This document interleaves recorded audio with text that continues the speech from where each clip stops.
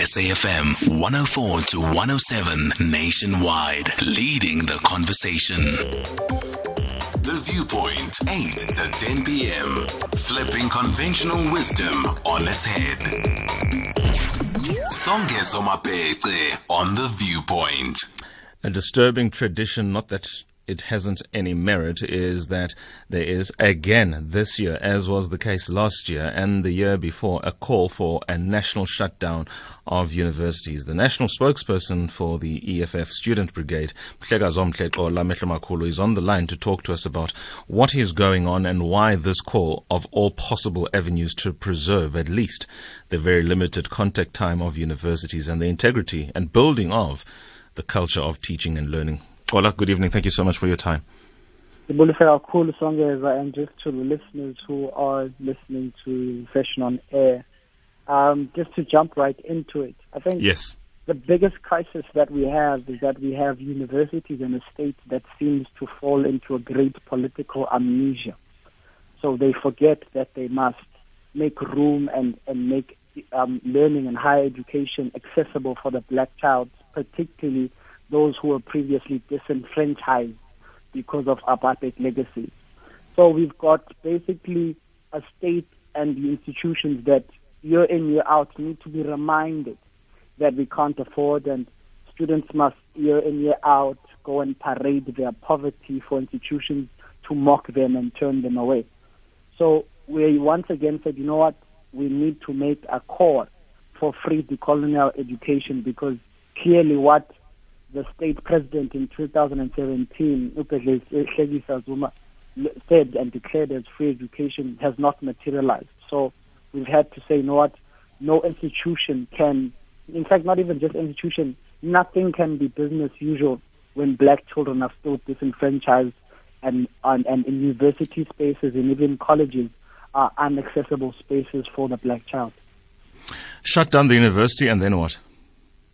You shut down the university, you force them to make a financial concession that says free education must happen. And then immediately universities resume. The next conversation then becomes, how are these institutions made safer for students? The next conversation is, how do we decolonize the curriculum? It's a continuous cycle to say we must undo the legacies of a borrowed system that was anti-us. At what point does the shutdown end and classes resume if all of these need to take place? Bearing in mind they're probably not going to take place in a day or week, and I would even say it probably might take a couple of months at the bare minimum.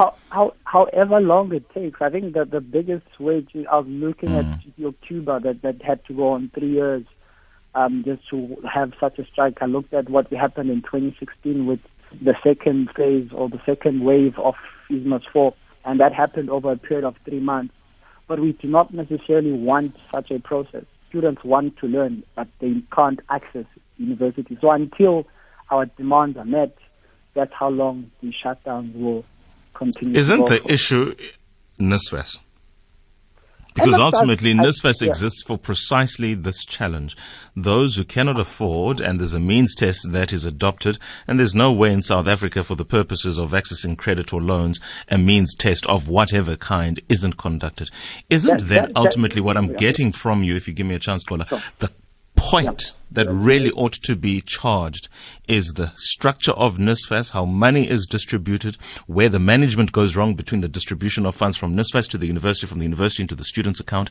Isn't what ultimately is the cause of this shutdown a breakdown in how the national policy in terms of funding students is being handled by the agent? And I'm not suggesting NSFAS is the problem, but money is distributed by NSFAS to the universities, and when they get into the hands of the student, isn't that the breakdown in ultimately that is the cause of this position? No, it is not. I think that's basically the biggest flaw that we found within the narrative that has found some form of expression within media to say the conversation is about NSFAS and about the national scheme of funding. The conversation must always be a conversation about free decolonial education. And what that then encompasses is to say it's not just about the financing, it's about the curriculum, it's about even safety on campuses, which translates to dealing with issues of gender-based violence and other heteronormative bodies that you find within society. So, but the biggest currently, what we are being pushed towards is to use the system of NSS. But even that, it is a very problematic system because it gauges on the fact that year in, year out, black students must perform their poverty, and after performing their poverty, there will be a breakdown in a system that will leave out administratively many other students who are already disenfranchised. So those who can't apply online because they've never seen a computer, those are still the realities in an ANC-led government in 2020, is that there are students who don't even know what a computer is. There are students who don't even see the internet beyond their cell phone. And even those that have cell phones, it's a big deal. And you say that child must then apply for NSFAS. That child must then apply for institutions of higher learning in time. It projects a reality that favors an elite few that have access to these.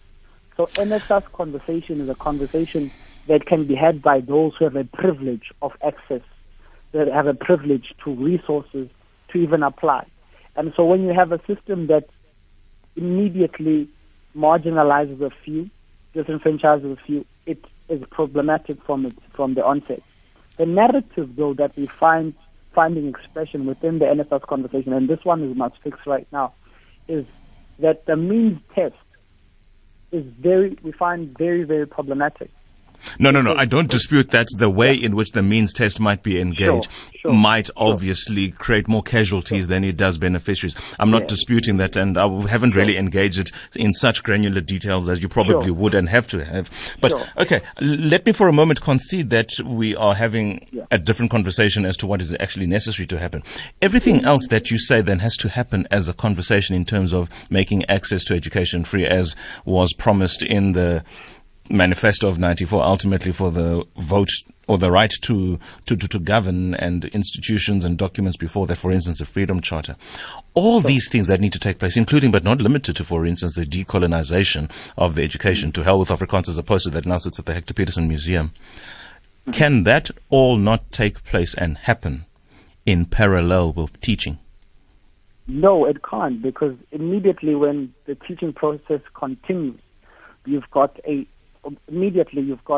student who's in your institution who's probably hungry, who doesn't have access to accommodation, some can't even access university because there's no money for them to even be in such a space. So it means that you're having a bad conversation outside of a particular few, and we know that the color of that particular few is black and an African scholar. Can we talk about color? Yeah.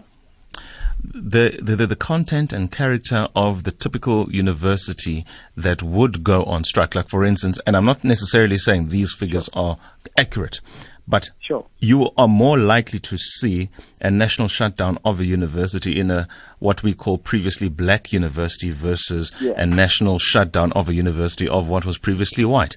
And again, the divisions, because you brought it into the fray, there are color divisions here. You don't hear, and will probably not hear anytime soon, certainly not with the kind of traction, at Stellenbosch University, there being no teaching, as you might say, at the Mafeking University of the Northwest, as I saw earlier on today.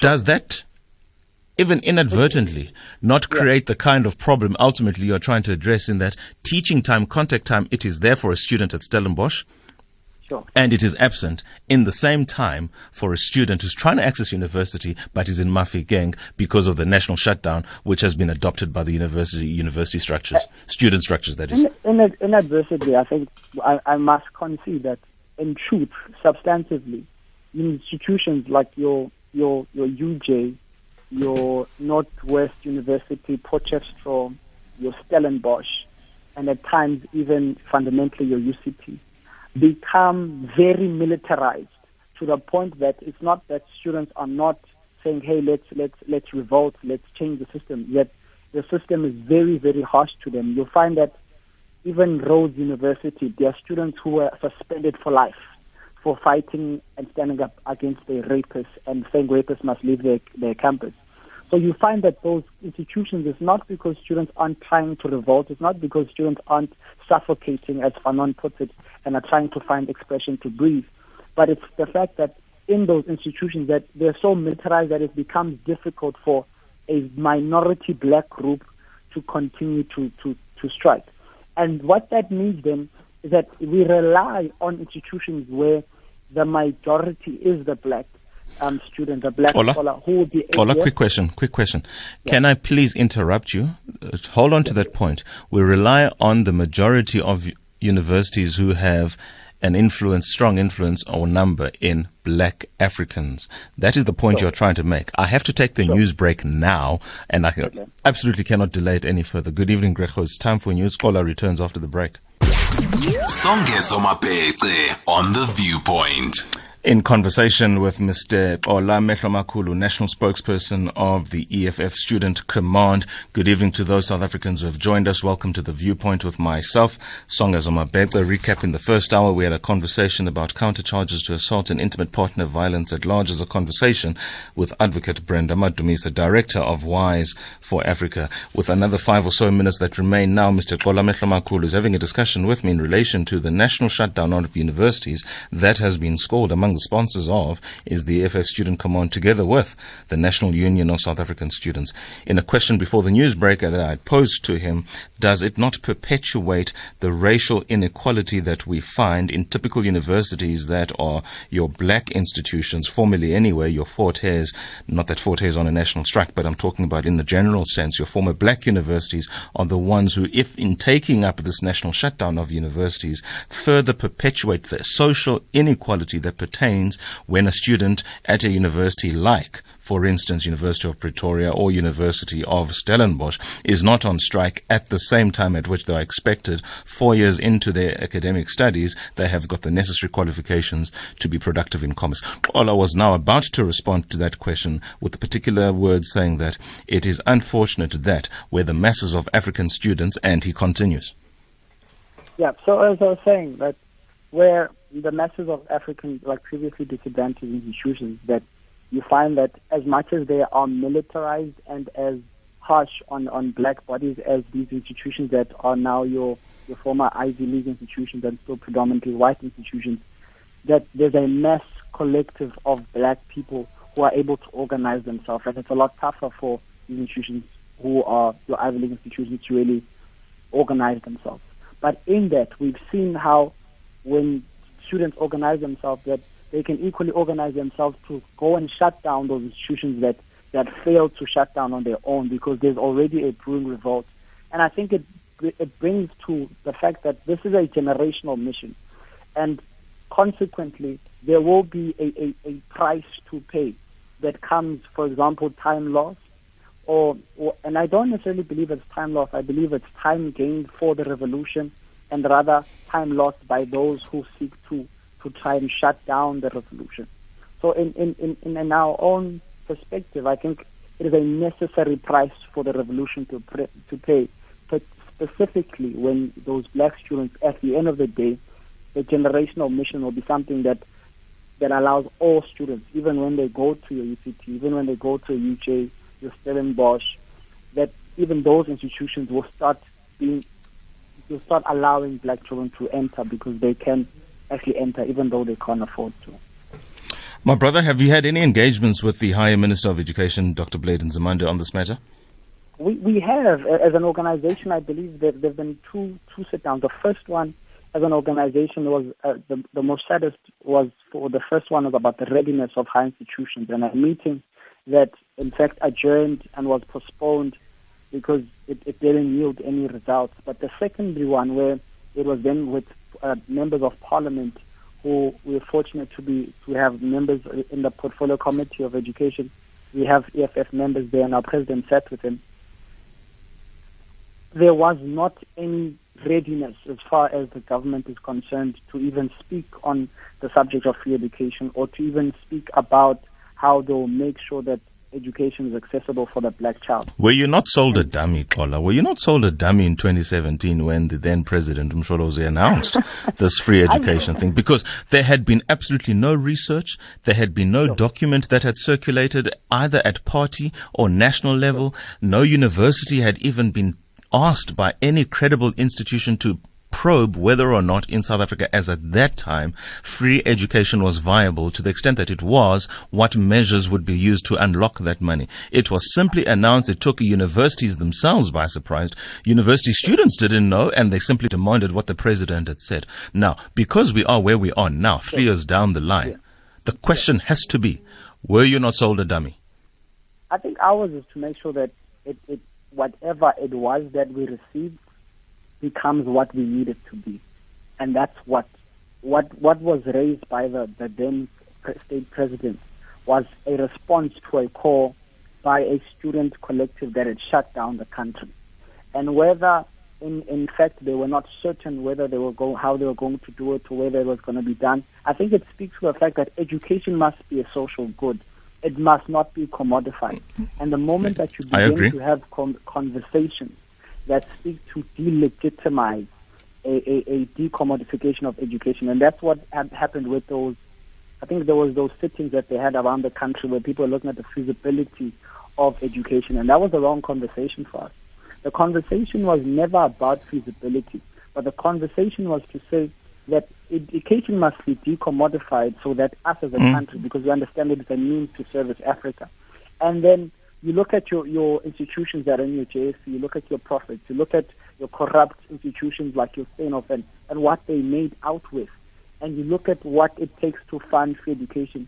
An education model would come out, but the private sector doesn't want to play ball. Government is benefiting from private sector institutions, and they're held by white monopoly capital. So no one will speak on decommodifying education when it's going to be something that touches and taxes the private sector. And that's the conversation that we must really deal with. To say, when we have NSF as the go-to area, when we're having a conversation about free education, it's problematic because the people it's funny. who No, I'm just saying, when you're talking about the decommodifying of education, as long as what pertains on the ground persists, the opposite is actually taking place. So look at the growth post-94 of private tertiary institutions and their availability. Varsity College.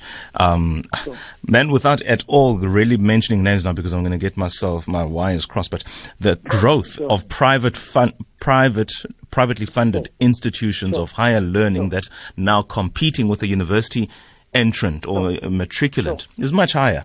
You've got even in primary and high schools. I mean, I'll mention the advent of Curo schools, just to name but one. It is because the public sector funding model and the quality that is now being produced in the public sector, for whatever reason, which is not the discussion now, is simply creating a market for private education. I would dare say even national shutdown of universities lends itself to the strengthening of the private market in education. That's exactly what we need to address. And that's why we're saying the conversation of free education must never be just about conversation about money.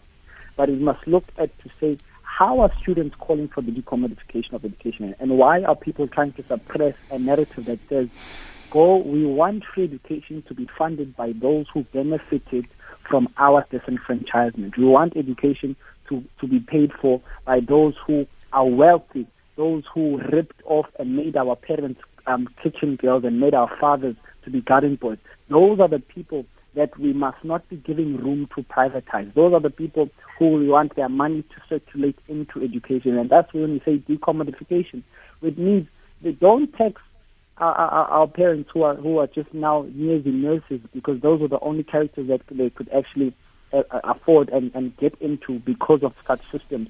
But go and look at your private sector and force the private sector to plant into education. And that's the biggest problem that we've had within the state. To say the state, because it's particularly statesmen are part of shareholders in those companies. Even our state president, they are shareholders in these JSE listed companies, and so they'll defend them to death.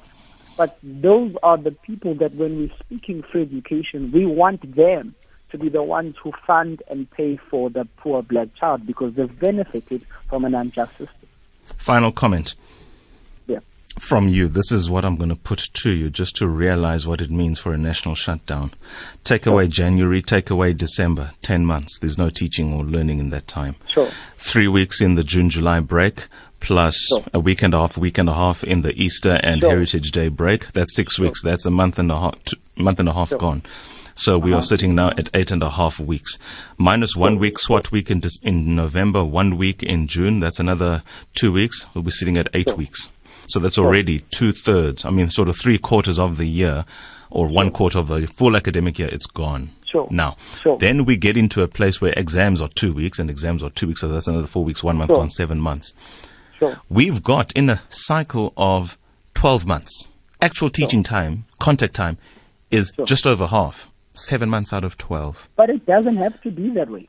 Like, I think the narrative. But unfortunately, the call is that way. The call is taking away, not from December, not from January. It's taking away from the existing 7 months. Who can't get into institutions in December? That's not the conversation. The conversation must be that institutions must allow students in, whether they can pay or whether they can't pay. And once that conversation happens, we will gladly go back to class. We will gladly tell our members, go back to institutions, the shutdown is over. But until free education is realized, until the issues that our students are confronted with, particularly the issue of gender-based violence and unsafety of campuses, there can't be an institution that is without the black poor child. And that's why we're saying that it must be a call that we are notably making, saying, it's not that students are saying we don't want to go to class, therefore we are striking. We're saying we want to go to class, therefore we are striking. And that's the conversation that we must be having. We can't afford to entertain a conversation that says we must consider how the year is being wasted. The year is not being wasted, the revolution is gaining. We'll consider your thoughts and we'll have another conversation on another day, but thanks nonetheless for your time and your sober engagement. Mr. Xola Mehlomakhulu, National Spokesperson of the EFF Student Command, talking to us about the national shutdown of universities. They, together with especially the National Union of South African Students, in engaging the Ministry of Higher Education, have, for whatever reason, they have not yet resolved the impasse that pertains, and national university shutdown is on the way. Apparently, it's all part of the revolution. Those are the words of Mr. Xola Mehlomakhulu, whose perspectives I appreciate. Not always necessary for me to agree with him or him with me. Nonetheless, we appreciate debate. After the short ad break, the African Narrative segment is in. South Africa's chairpersonship. President Ramaphosa outlines South Africa's AU chairpersonship agenda. After that, on the other side of the break, we have Mr. David Letswalo, who is the acting head, Institute for Dispute Resolution in Africa, to talk to us more about that.